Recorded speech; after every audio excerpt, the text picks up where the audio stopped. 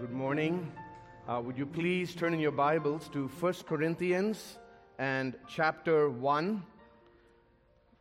As you turn there, I just want to say what a delight, a privilege, and an honor it is to be with you all and to serve you as we think about the Lord Jesus Christ and His cross together. 1 Corinthians chapter 1. I'm not going to exposit this text, but I want to read it to orient our hearts and our minds to the subject matter at hand. Verse 17. For Christ did not send me to baptize, but to preach the gospel, and not with words of eloquent wisdom, lest the cross of Christ be emptied of its power. For the word of the cross is folly to those who are perishing, but to us who are being saved it is the power of God.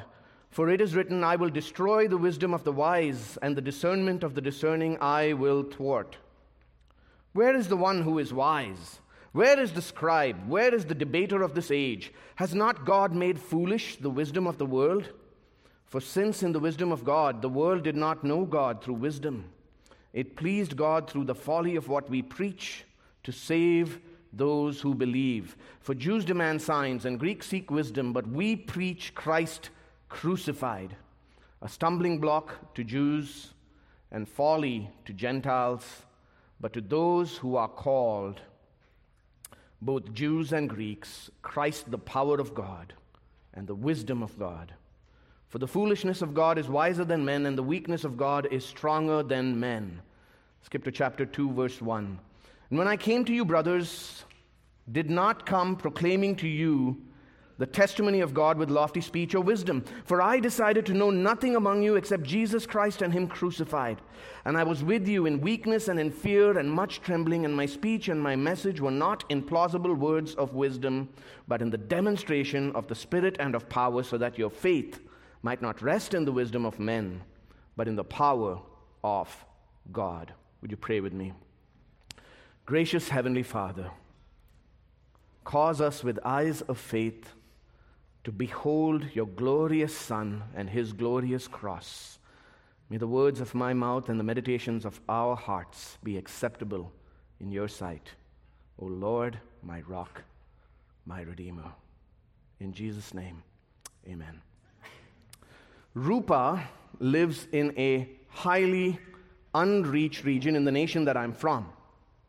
Like most people in that region, she was a practicing Hindu.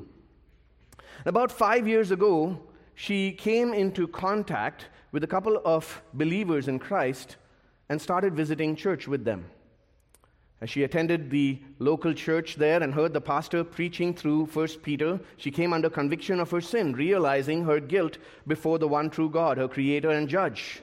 She heard the gospel of Christ crucified in the place of sinners, punished under the wrath of God, the righteous for the unrighteous, to bring us to God. By God's sovereign grace, Rupa repented of her sins, put her trust in Christ, and she counted the cost as she did so. And indeed, it was a heavy cost. Her new religion brought great shame to her family. After she was baptized, she was rejected by her in-laws with whom she'd been living for the past 2 decades. She was rejected by her husband, who began to beat her, often severely, to the point where for her own safety she had to be separated. She moved out of the house, and he immediately divorced her and married another woman, bringing even greater shame upon Rupa, making her a pariah in society. She lost face, experienced shame and dishonor in the community, lost her means of supporting herself, and lost her earthly family in coming to Christ. But she is not ashamed. For in Christ, she has gained forgiveness of her sins, a right standing before God, our righteous judge, a spiritual family in the local church, and the hope of eternal honor in God's heavenly kingdom, where she will forever behold her Savior in glory. Rupa lives in what many missiologists and anthropologists call an honor and shame culture. Honor and shame cultures are collectivistic cultures. They prize societal approval and relational harmony. Violating community expectations or showing disloyalty to your family draws shame and disgrace, like in Rupa's case. Conforming to social standards advances your reputation and your honor. So it's kind of like a social credit score. Loyalty and reputation are of utmost importance. And one of the prevailing ideas in missions today is that the doctrine of penal substitutionary atonement, the idea that on the cross Jesus died as a substitute facing judicial condemnation, bearing the punitive wrath of God for the sins of his people, that doctrine, they say, will not work in such cultures. A number of theologians and so-called missions experts, let's call them the honor-shame missiologists, they do one or more of three things. Some of them reject penal substitution entirely, claiming that it's rooted in Western culture and irrelevant for such societies. Others relativize penal substitution. They say that's just one atonement theory among many, and we should not present it as the correct interpretation of the cross. Let it take its place alongside the other metaphors that are equally important. And then a third category of these missiologists redefine penal substitution entirely to give it a new and completely different meaning. Friends, I was born, raised, born again, and lived over half my life in an honor and shame culture in South India. I currently pastor in the Middle East, also an honor-shame culture, with members of my church from 45 different nationalities, many of whom come from honor-shame cultures. And I'm here to tell you that these missiologists are dead wrong. These ideas attack the sufficiency of the gospel and empty the cross of its power. Now, certainly the categories of honor and shame, these are realities in the world's culture. They are realities in God's word itself, which is filled with honor and shame. So it's important and necessary and helpful to understand shame and honor biblically and culturally as we seek to proclaim the gospel. But we must not compromise the glorious gospel of penal substitutionary atonement in the process, because penal substitution is the biblically revealed heart of the gospel message. It is the center of the story. It is the sun around which all the other metaphors for the cross orbit. It is the hub on the bicycle tire that holds all the spokes in place. And so my goal this morning, dear brothers and sisters, is that you would leave here with absolute confidence in the gospel of penal substitution. Now, what do I mean by penal substitution? I mean the gospel truth that our Lord Jesus Christ, God the Son incarnate, in fulfillment of the plan of the triune God, died a substitutionary death under the wrath of God, paying the penalty for the sins of his people by taking upon himself our punishment, thus accomplishing redemption, granting forgiveness of sins, and a right standing before God our judge to all who repent and believe. Friends, I want you to leave here with an unshakable confidence that this gospel and no other must be faithfully proclaimed in every nation under heaven until Jesus returns in glory. Because it's the only gospel that can save sinners like Rupa. And it's the only gospel that can save sinners like you and me. I'm going to ask and answer 4 questions through the rest of our time to help convince you of this fact. Question number 1, what do the honor-shame missiologists say about penal substitution? What do they say? I told you they either reject, relativize, or redefine penal substitution when they talk about the atonement. So let me give you an example of each of these. Our first example is a missiologist named Mark Baker. In 2000, together with a New Testament scholar, Joel Green, he wrote a book called Recovering the Scandal of the Cross. And in that book, they say that penal substitution is alien to Scripture. These are their words. They say it's bizarre, it's barbaric. They call it, and I quote, a cultural product of life in the West that conforms to late 19th century American notions of justice, end quote. Their key thesis is that the biblical authors don't address how Christ's death brings salvation. They say that it was capable of multiple interpretations. And of course, they apply this to honor and shame cultures like Japan and say we need to reframe the meaning of the cross. This Mark Baker later authored a book with another very popular missiologist these days named Jason Georges. And he is example number 2. And their book was titled Ministering in Honor and Shame Cultures. Now, Jason Georges doesn't reject penal substitution entirely. He relativizes it. He says that, Augustine and Luther and their experience of introspective guilt have shaped Western theology. He says this, and I quote, "Emphasis on the legal aspects of salvation stem from a Western gospel. The problem is when we rehash theology and practices developed in guilt-based Western cultures for ministry in Eastern, shame-based cultures." He says, I quote, "Penal substitution is not wrong so much as it is incomplete and a problem when we absolutize this theology contextualized in the West, elevate it to the level of biblical truth, and export it internationally, leading to a type of theological, cultural colonialism," end quote. He has a popular website called honorshame.com where he advocates his views, and he has an article there called Jesus' Death for Muslims, where he sets forth a so-called Muslim theology of Jesus' death, and he says, "Penal substitution," I quote, "carries little significance for Muslims who do not feel guilt for failing to maintain an absolute standard," end quote. Now, you might be familiar with his name. Jason Georges has written one of the most popular books today on this subject called 3D Gospel. And it's being used by some of the largest missions agencies in the world to train their missionaries. It's being translated into other languages and exported to the mission field to train indigenous workers. It's even used in missionary training in Reformed evangelical churches. And the thesis of that book is this, he says, quote, "Each culture accepts a particular conceptual metaphor as most plausible.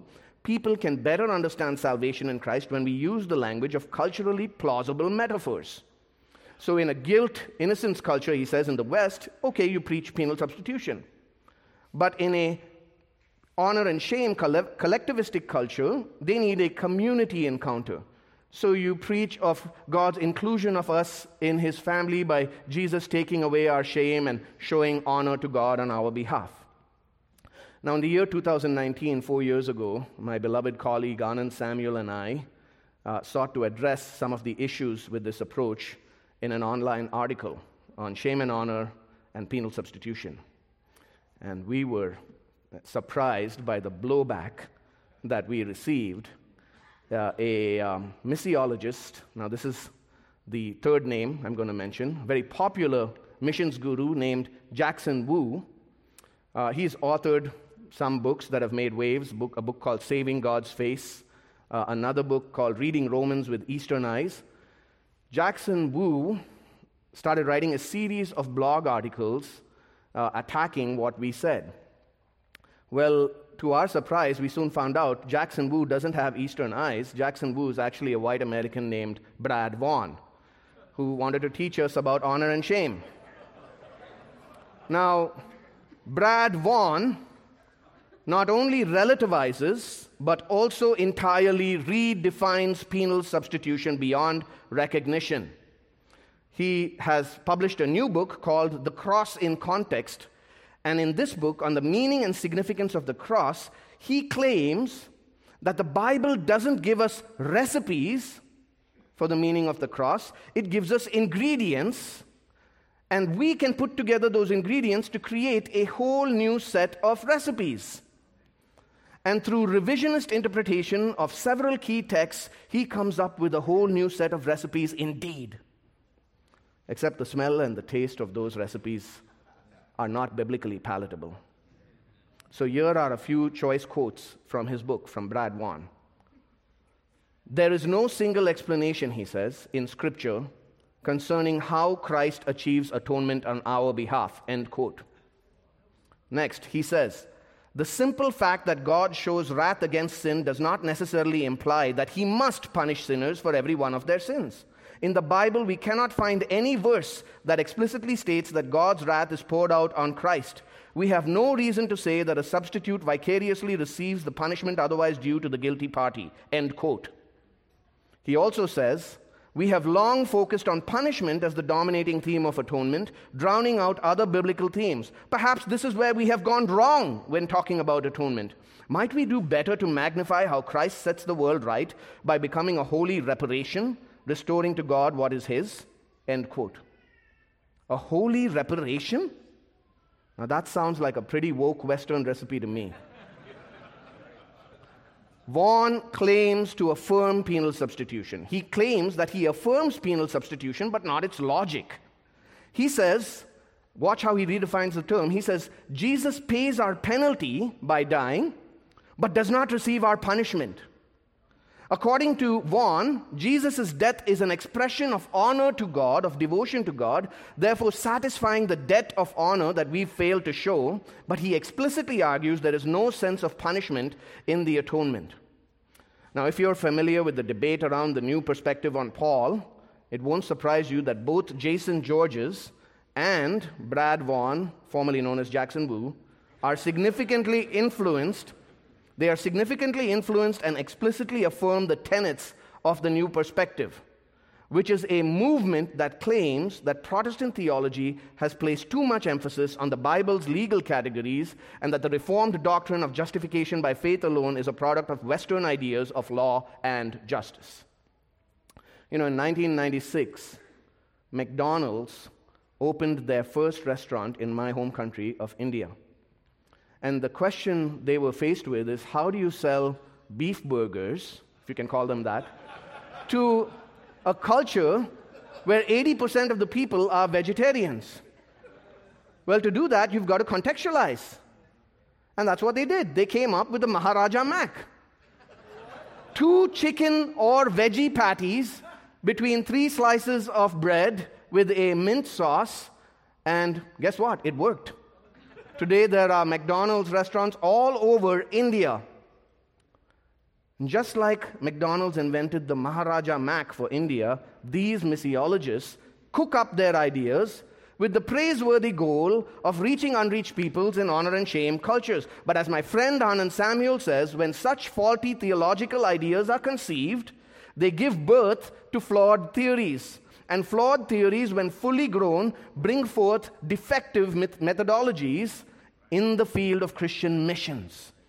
Friends, as we seek to reach others, we must carefully proclaim the gospel according to Scripture rather than creatively reframing the gospel according to culture.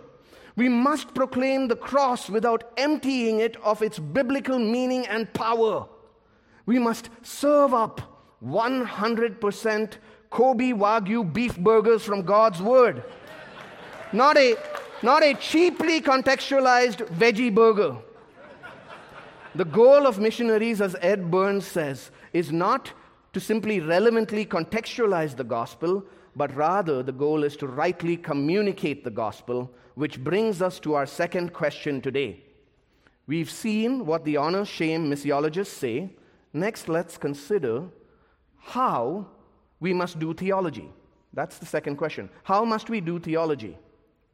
When I'm teaching my beginning theology students first semester, my pastoral interns, one exercise that I have them do repeatedly, week after week throughout the first semester, is I ask them all to pick up their Bibles and hold them like this, over their heads.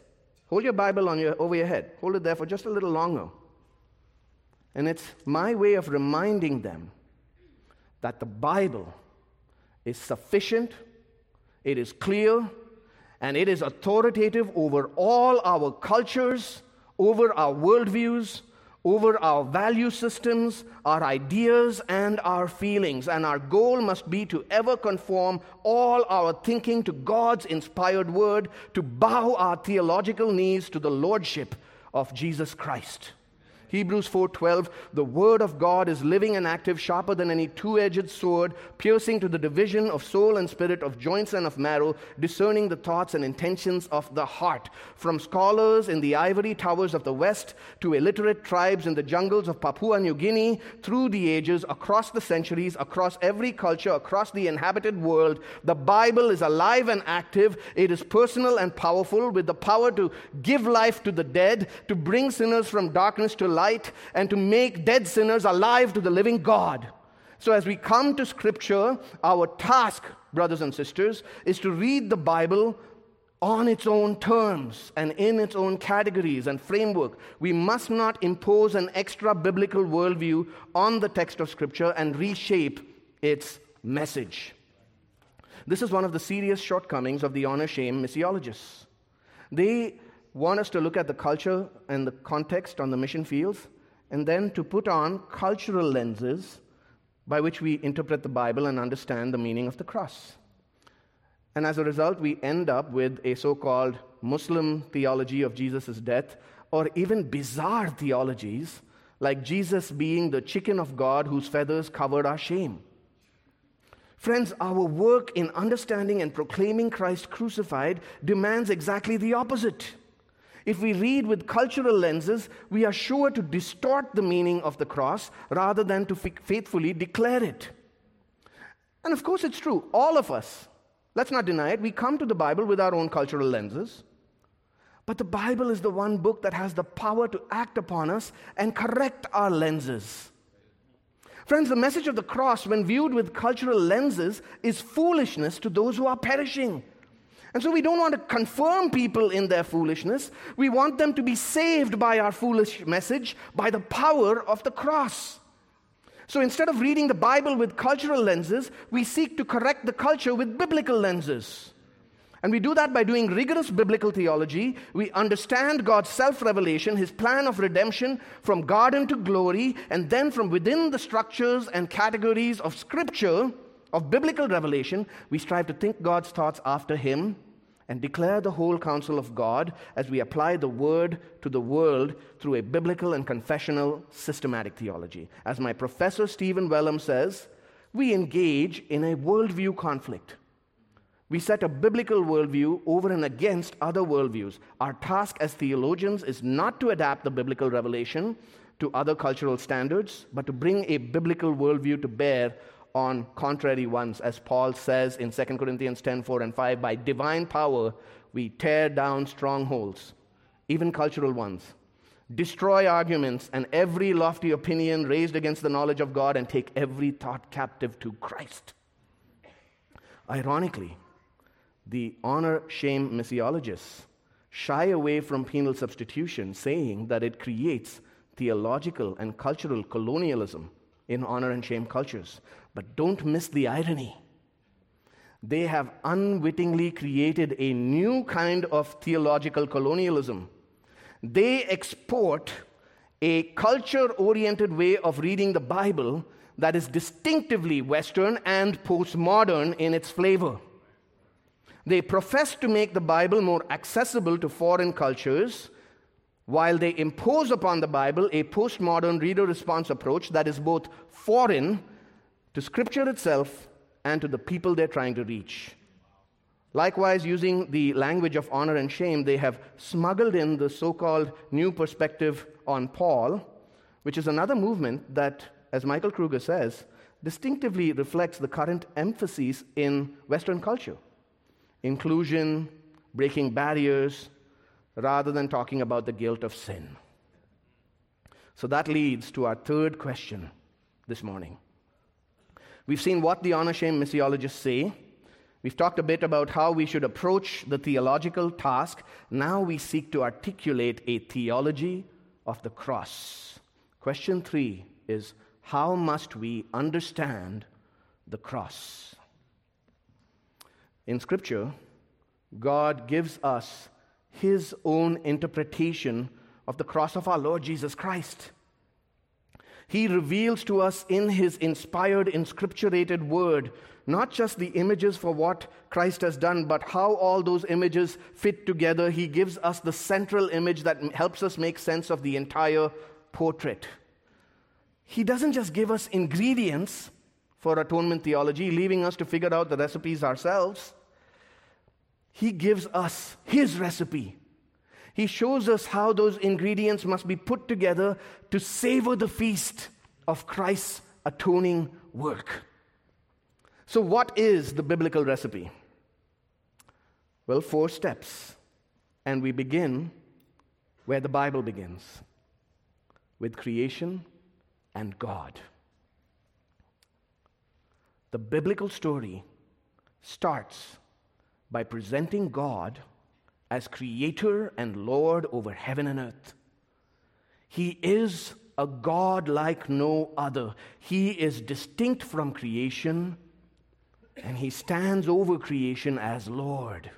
He is utterly unique in his being, three persons, Father, Son, and Holy Spirit, eternally existing in one perfect nature. The triune God is blazing in his holiness, perfect in his righteousness, glorious in his majesty, awesome in his power, abounding in steadfast love and mercy and faithfulness. For thus says the Lord, who created the heavens, who formed the earth and made it, I am the Lord and there is no other. Isaiah 45:18. And he is not only distinct and transcendent, he is also personal and moral. He is the covenant Lord, who reveals himself to his people and enters into covenant with them. He creates humanity to live in covenant relationship with him, a relationship of loyal love, trust, and faithfulness. He is, as he revealed to Moses in Exodus 34, the Lord, a God merciful and gracious, slow to anger, and abounding in steadfast love and faithfulness, keeping steadfast love for thousands, forgiving iniquity and transgression and sin, but who will by no means clear the guilty, visiting the iniquity of the fathers on the children and the children's children to the third and fourth generation. Friends, God's holiness and his righteousness form the standard for a moral universe. We live in a theistic, moral universe ruled by a just judge. And without the foundation of God's retributive justice, the foundation for a moral universe would collapse. And unlike what the honor-shame missiologists claim, the righteous judge of all the earth will leave no sin unpunished. He could not. He will by no means clear the guilty. Which brings us to the next step in our biblical gospel recipe: man. The Lord created human beings in his own image, according to his likeness, for his own glory. God placed Adam and Eve in a perfect garden paradise to live in covenant relationship with him, under his rule and blessing, to serve him as royal priests, to be fruitful and multiply and extend the dominion and worship of the true and living God to the ends of the earth. And they were both there naked and not ashamed. In the garden, God also established his command. Genesis 2:17, of any tree you may eat, but of the tree of the knowledge of good and evil you shall not eat, for in the day that you eat of it, you will surely die. Not only does God reveal his command, he also spells out the consequence of disobedience. The penalty for disobedience is the punishment of death. We all know that the story takes a dark turn next. Adam and Eve, deceived by the serpent, rebelled and transgressed, violated God's command, and immediately they are guilty before the divine judge and king. As a result of their guilt, they are ashamed of their nakedness, alienated from God and from one another. And as a result of their guilt, they are now afraid. Slavery to fear, slaves to Satan, sin, and death. Friends, the shame and fear of Genesis 3:7 and Genesis 3:10 arise from the objective guilt of disobedience in Genesis 3:6. Follow the biblical logic here. Law, judicial sentence of condemnation, death as the penalty, the punishment for violating that law, brings about guilt. And this results in shame and fear. And Adam's trespass has led to condemnation for all Adam's children, as Romans 5 tells us. Friends, this is crucial. It doesn't matter what culture we're in. We come into this world condemned and corrupt, dead in our trespasses and sins, under Satan's dominion, by nature children of wrath. We are depraved, damned, doomed, and we know it. In the day you eat of it, you will surely die. Paul, speaking of the Roman pagan world in Romans chapter 1 and verse 32, speaking of the pagan world, he says, they know the righteous decree of God that those who practice such things deserve to die. Did you hear that? They know. We know. Deep down, we all know our guilt before Almighty God, our judge. And that's true from Sun Valley to Singapore, from Los Angeles to Laos, from Bangkok to Bangalore. They know the righteous decree of God that those who practice such things deserve to die. We know that we stand condemned before Him. And so to pacify our guilty consciences, to cover our rightful shame, to forget our frightful predicament in further rebellion, fallen human cultures further deceive ourselves. We invent idolatrous worldviews and value systems, fallen community standards of honor and shame that are at odds with what Scripture calls honorable and shameful. Friends, Genesis 3 reveals that death is the judgment of God against human sin. Adam and Eve sinned and rebelled against God. God responds with retributive justice. Exile from His presence, pain and hardship of life in a fallen world, and death and eternal punishment. And if God so willed, the Bible could have ended right there. But praise be to God, it didn't. He didn't leave us there. And that leads to the third step in this gospel recipe: redemption. The Lord promises to bring forth an offspring of the woman who will crush the serpent's head, and then God begins to unfold His plan. Fallen Adam and Eve, as soon as they fell, they instinctively invent a false honor-shame religion of fig leaves to artificially cover their shame. But their guilt remained. God slays an animal to pay for their guilt and cover their shame. Adam and Eve felt, smelled, and saw death. They were clothed in it. If shame was the root issue, the fig leaves would do just fine. Why these bloody garments of skin? But if guilt and punishment are the root issue, then you need the sacrifice that only the Lord can provide. And as we read the rest of the Old Testament, the punishment of death for sin and the offering of substitutionary sacrifice informs everything. Now think of Passover, Exodus chapter 12. The Lord passes in judgment over Egypt. Israel's firstborn sons are spared while the Egyptian firstborn sons die. What is the basis for the Israelites being spared? They too were sinners. They too are deserving of death. They too stand condemned because of Adam's trespass, just like the Egyptians. God has a legitimate claim to judge Israel and claim the lives of the firstborn. Why didn't He? The Passover lamb takes the penalty of death in their place.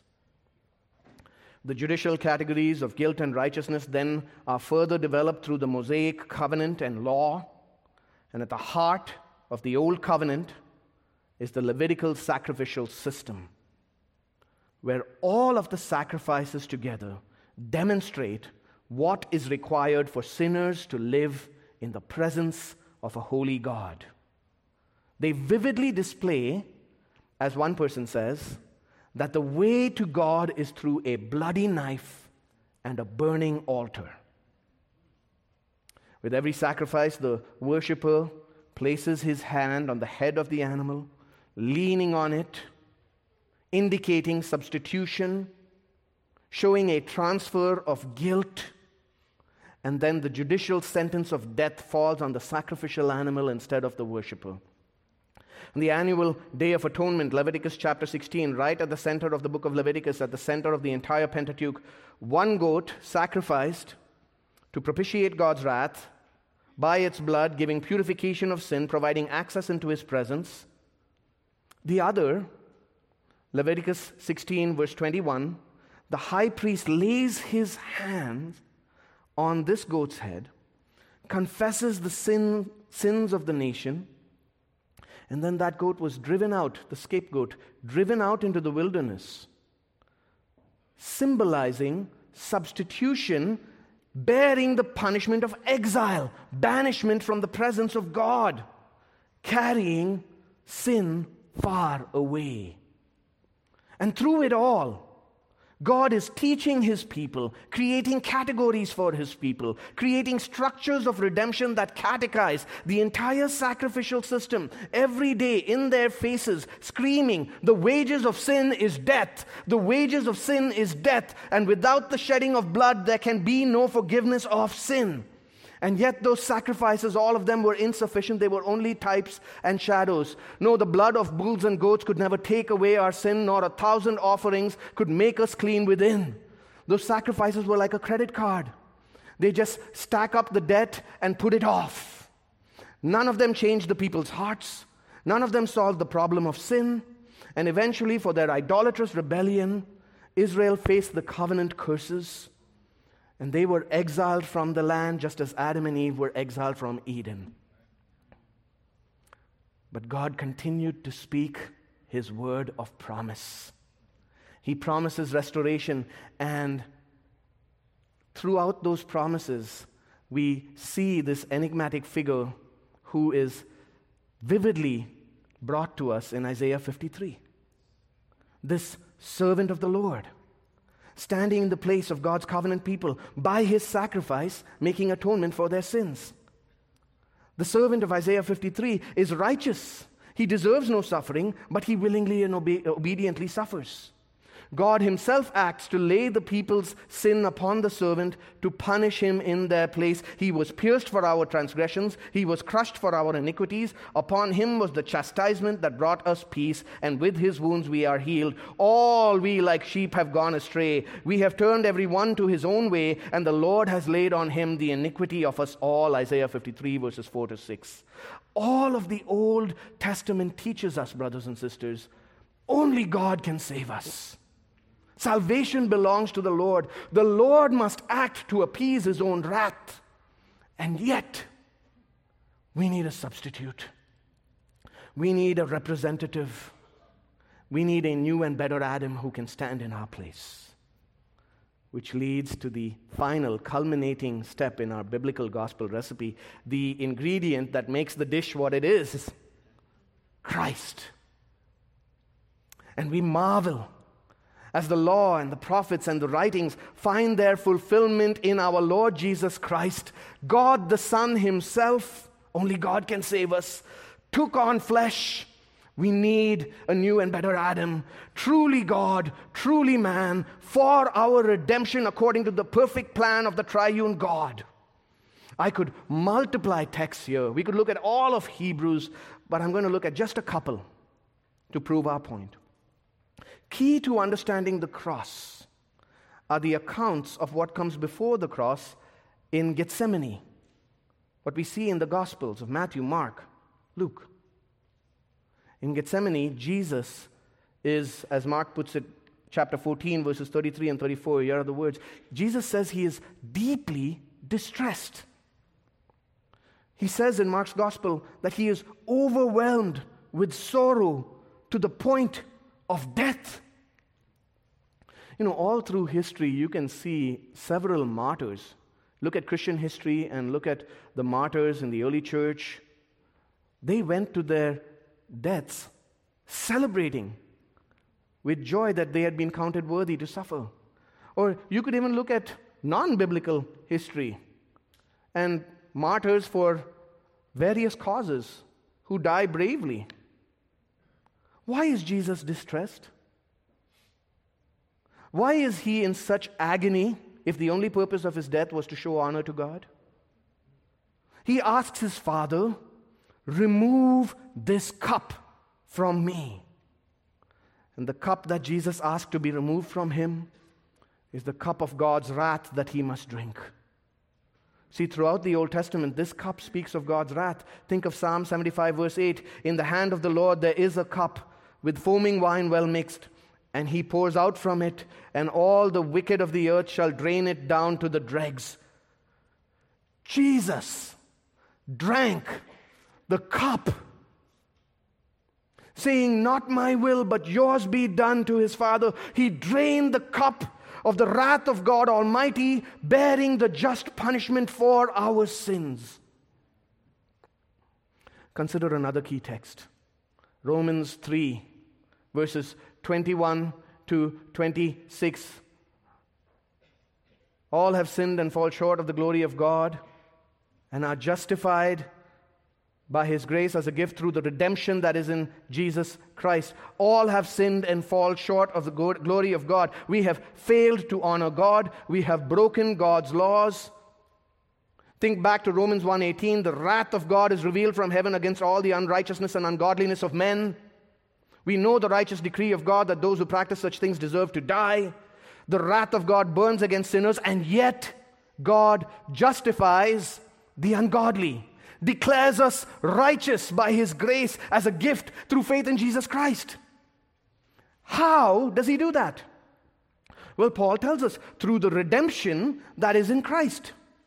Jesus paid the price that bought our freedom from guilt. Well, how was this price paid?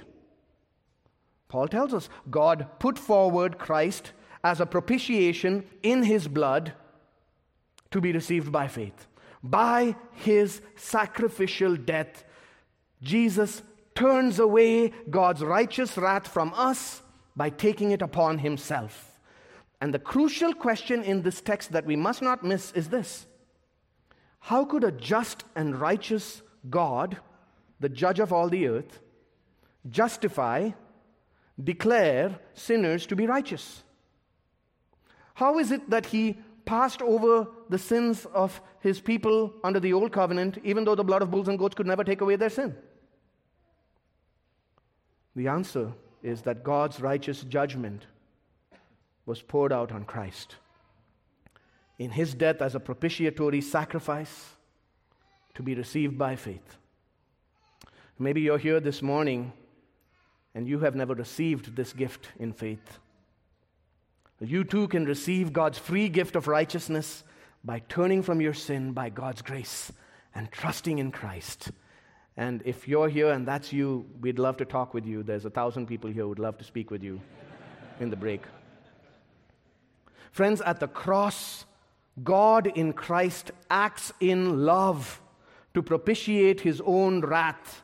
By punishing our sins in the person of Christ, God redeems us from slavery and reconciles us to himself. Do you see all the themes and images of atonement coalesce here as God's love and his holiness meet at the cross of Christ? The cross accomplishes redemption because Christ, as our substitute, pays the price for our sin by taking our punishment. The cross effects reconciliation because while we were still enemies, Christ died for us. The cross achieves our justification by fulfilling the righteous demands of God's law. The cross defeats the powers of darkness, granting us victory over Satan because Christ disarms him, removing the basis of accusation against us, the record of debt that stood against us.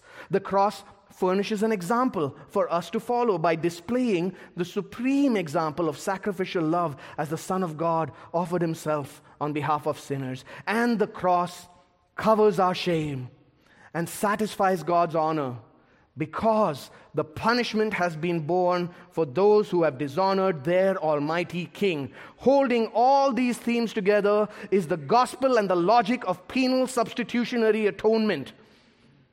The cross of Christ will not lend itself to a multiplicity of interpretations. Nor is penal substitution simply one theory among many other ways that we can speak of the atonement.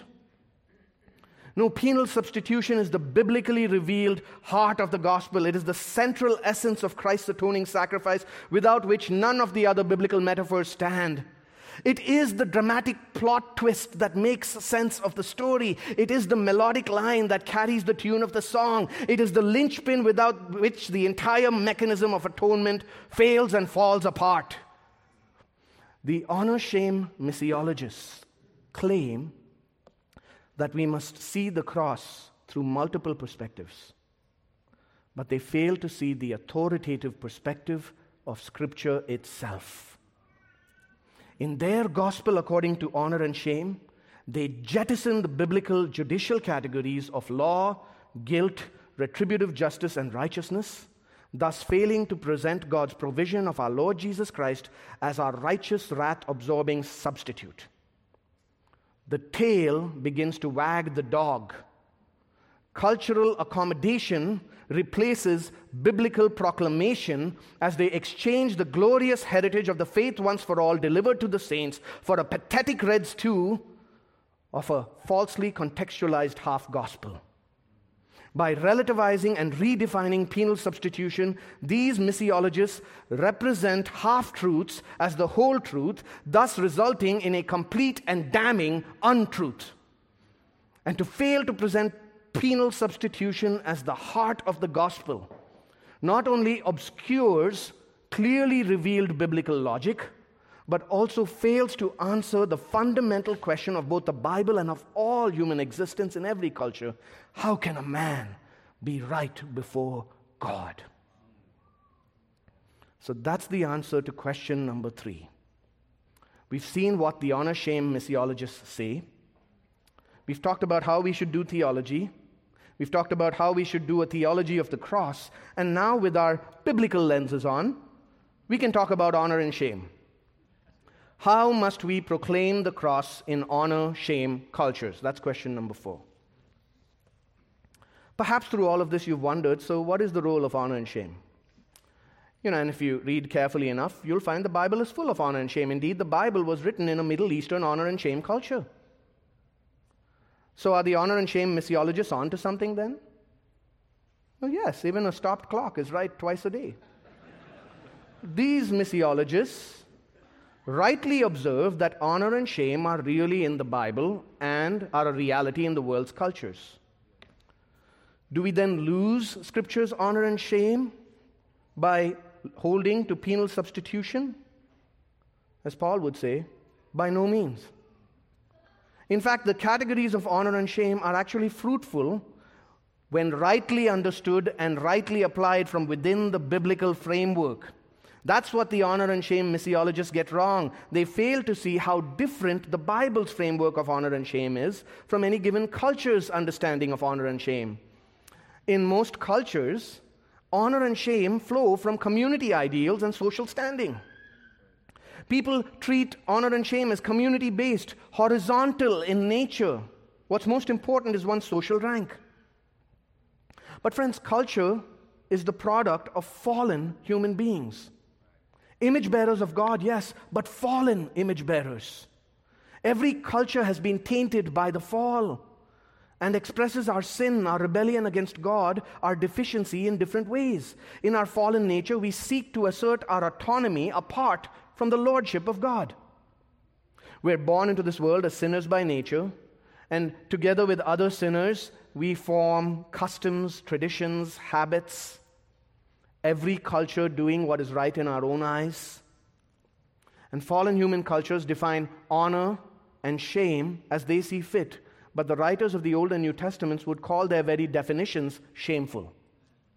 For example, there's nothing honorable about the so-called honor killings. Nor was the response of Rupa's family honorable. It was in fact shameful from a biblical standpoint. And while Rupa might be viewed with shame by her community, she has lived honorably in the sight of God. Need I say this in Pride Month? The world bestows prideful honor on sexual deviancy. God calls it shameful. You see, in Scripture, honor and shame are God-centered.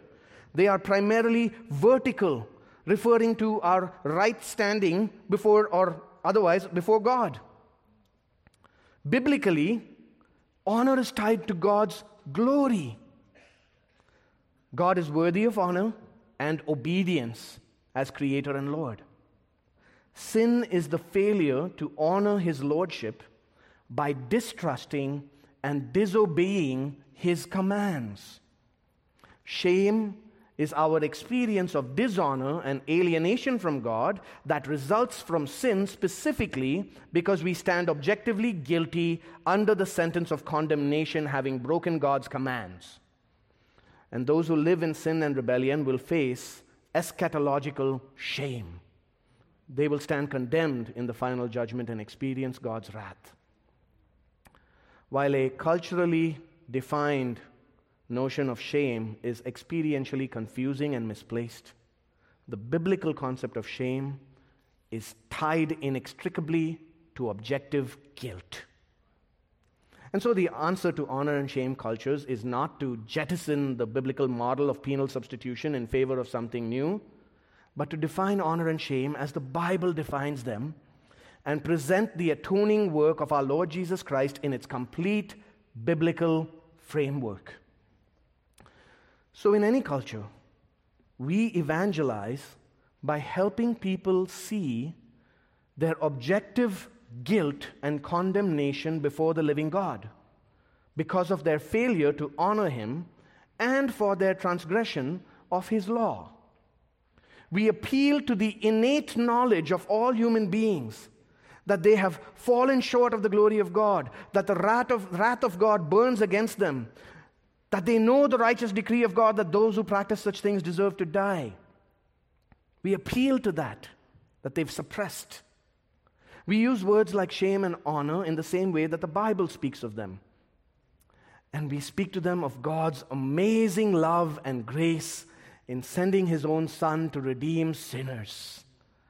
We tell them that at the cross, Jesus bore the punishment for our guilt by suffering under God's righteous wrath. The only one who perfectly honored God in every way, the only one who is worthy of infinite honor, was stripped naked, beaten and abused, mocked and put to open shame in His earthly community. But He despised that shame and endured the cross, looking forward to the joy that was set before Him and the honor that would be bestowed upon Him. While the world thought that Jesus was being put to shame, He was putting the world to shame. The good news of the gospel is that all who turn from their sins and put their trust in Jesus will be saved. Everyone who believes in Him will not be put to shame. Our hope does not put us to shame. And we then appeal to our friends to disregard the shame and disgrace that they face in their community for confessing Christ. We remind them, as 1 Peter 4 verse 16 says, that if anyone suffers as a Christian, they are not to be ashamed, but to glorify God in that name. We encourage them that as members together in a blood-bought new covenant community and family, we will bear their sorrows and mistreatment with them. And as we do that, we exhort one another that it is more important to honor God than to receive honor from men. So let us go with Jesus outside the camp and bear His reproach. Friends, there are no culturally plausible categories for the cross, contrary to what Jason Georges says. The message of penal substitution is divinely designed to be scandalous to some cultures and foolishness to other cultures. But the gospel turns every culture on its head and creates a new culture among citizens of a heavenly country. So, brother pastors, if you're here and you're a pastor today, I want to admonish you. Take responsibility for what the missions agencies teach, for what your missionaries teach, for what is being taught on the field by those you support. Look into how missions agencies train the people that you send. Examine their training curriculum. Hold them accountable. Don't fall for the false idea that you need to leave this to the experts. You are responsible for what your missionaries teach, brother pastor. Missionaries and missions agencies in the room, beware what you teach. Beware what ideas you imbibe. Be faithful in proclaiming the whole counsel of God. Remember that at the cross, God has made foolish the wisdom of this world. He has put to shame both Jew and Greek, Chinese and American, Indian and African, and our faith must not rest on the contextualization of men, but on the power and wisdom of God. Those of you who are aspiring to go, study to show yourself approved, rightly handling the word of truth. Learn good exegesis and how to do it. Study biblical theology, historical theology, systematic theology. Equip yourself to proclaim the cross. Woe to us if we do not proclaim the cross. We must proclaim the gospel of penal substitution, of Christ crucified for sinners. We proclaim Christ, our substitute, whom God provides as a sacrifice, thus clothing us with garments of righteousness. We proclaim Christ, the only begotten Son of God, whom the Lord provides as a sacrifice on the mountain of the Lord. We proclaim Christ, the Passover Lamb, who takes away the sins of the world. We proclaim Christ, who offered himself as a fragrant offering, holy and acceptable to God, thus propitiating God's wrath. We proclaim Christ, the sin offering, whose blood purifies us from every sin and permits us to draw near to the living God. We proclaim Christ, the scapegoat, who carried our sins far away, facing the banishment of exile on our behalf into the far place. We proclaim Christ, the new and better David, who cried out on our behalf, my God, why have you forsaken me?" He is the suffering servant who was pierced for our transgression. Upon him fell the chastisement that we deserve. We proclaim Christ our Lord, our Savior, hanging naked and ashamed on the cross, having become a curse for us, suffering for us, pouring out his blood, drinking the cup of God's wrath down to its dregs until he cried out, "It is finished." And we proclaim Christ until that day when people from every tribe and tongue and nation will be assembled around him in glory, forever transfixed on his beauty and crying out, "Worthy is the Lamb, worthy is the Lamb, for you were slain and you ransomed us." And until that day we teach them to sing, bearing shame and scoffing rude. In our place condemned he stood, sealed our pardon with his blood. Hallelujah, what a Savior. Guilty, vile, helpless we, spotless Lamb of God was he. Full atonement, can it be? Hallelujah, what a Savior. Let's pray. Heavenly Father, we thank you for our glorious Savior and the glory of the cross. May we boast only in the cross, proclaim the cross, live under the shadow of the cross, and recognize the beauty of the cross. In Jesus' name, amen.